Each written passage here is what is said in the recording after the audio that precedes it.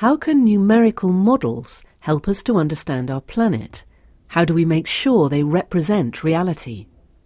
This album introduces ongoing work to model the entire planet's ecosystems, simulating the complex physical, chemical and biological interactions taking place between every living organism and climatic activity.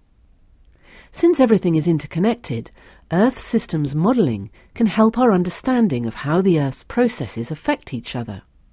For example, by increasing the rate of decay of leaf litter in North American forests, scientists can investigate the effect on global temperatures.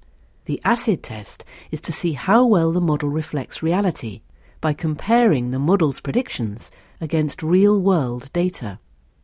This material forms part of the Open University course S396, Ecosystems. From the Open University. For more information, go to www.open.ac.uk/use.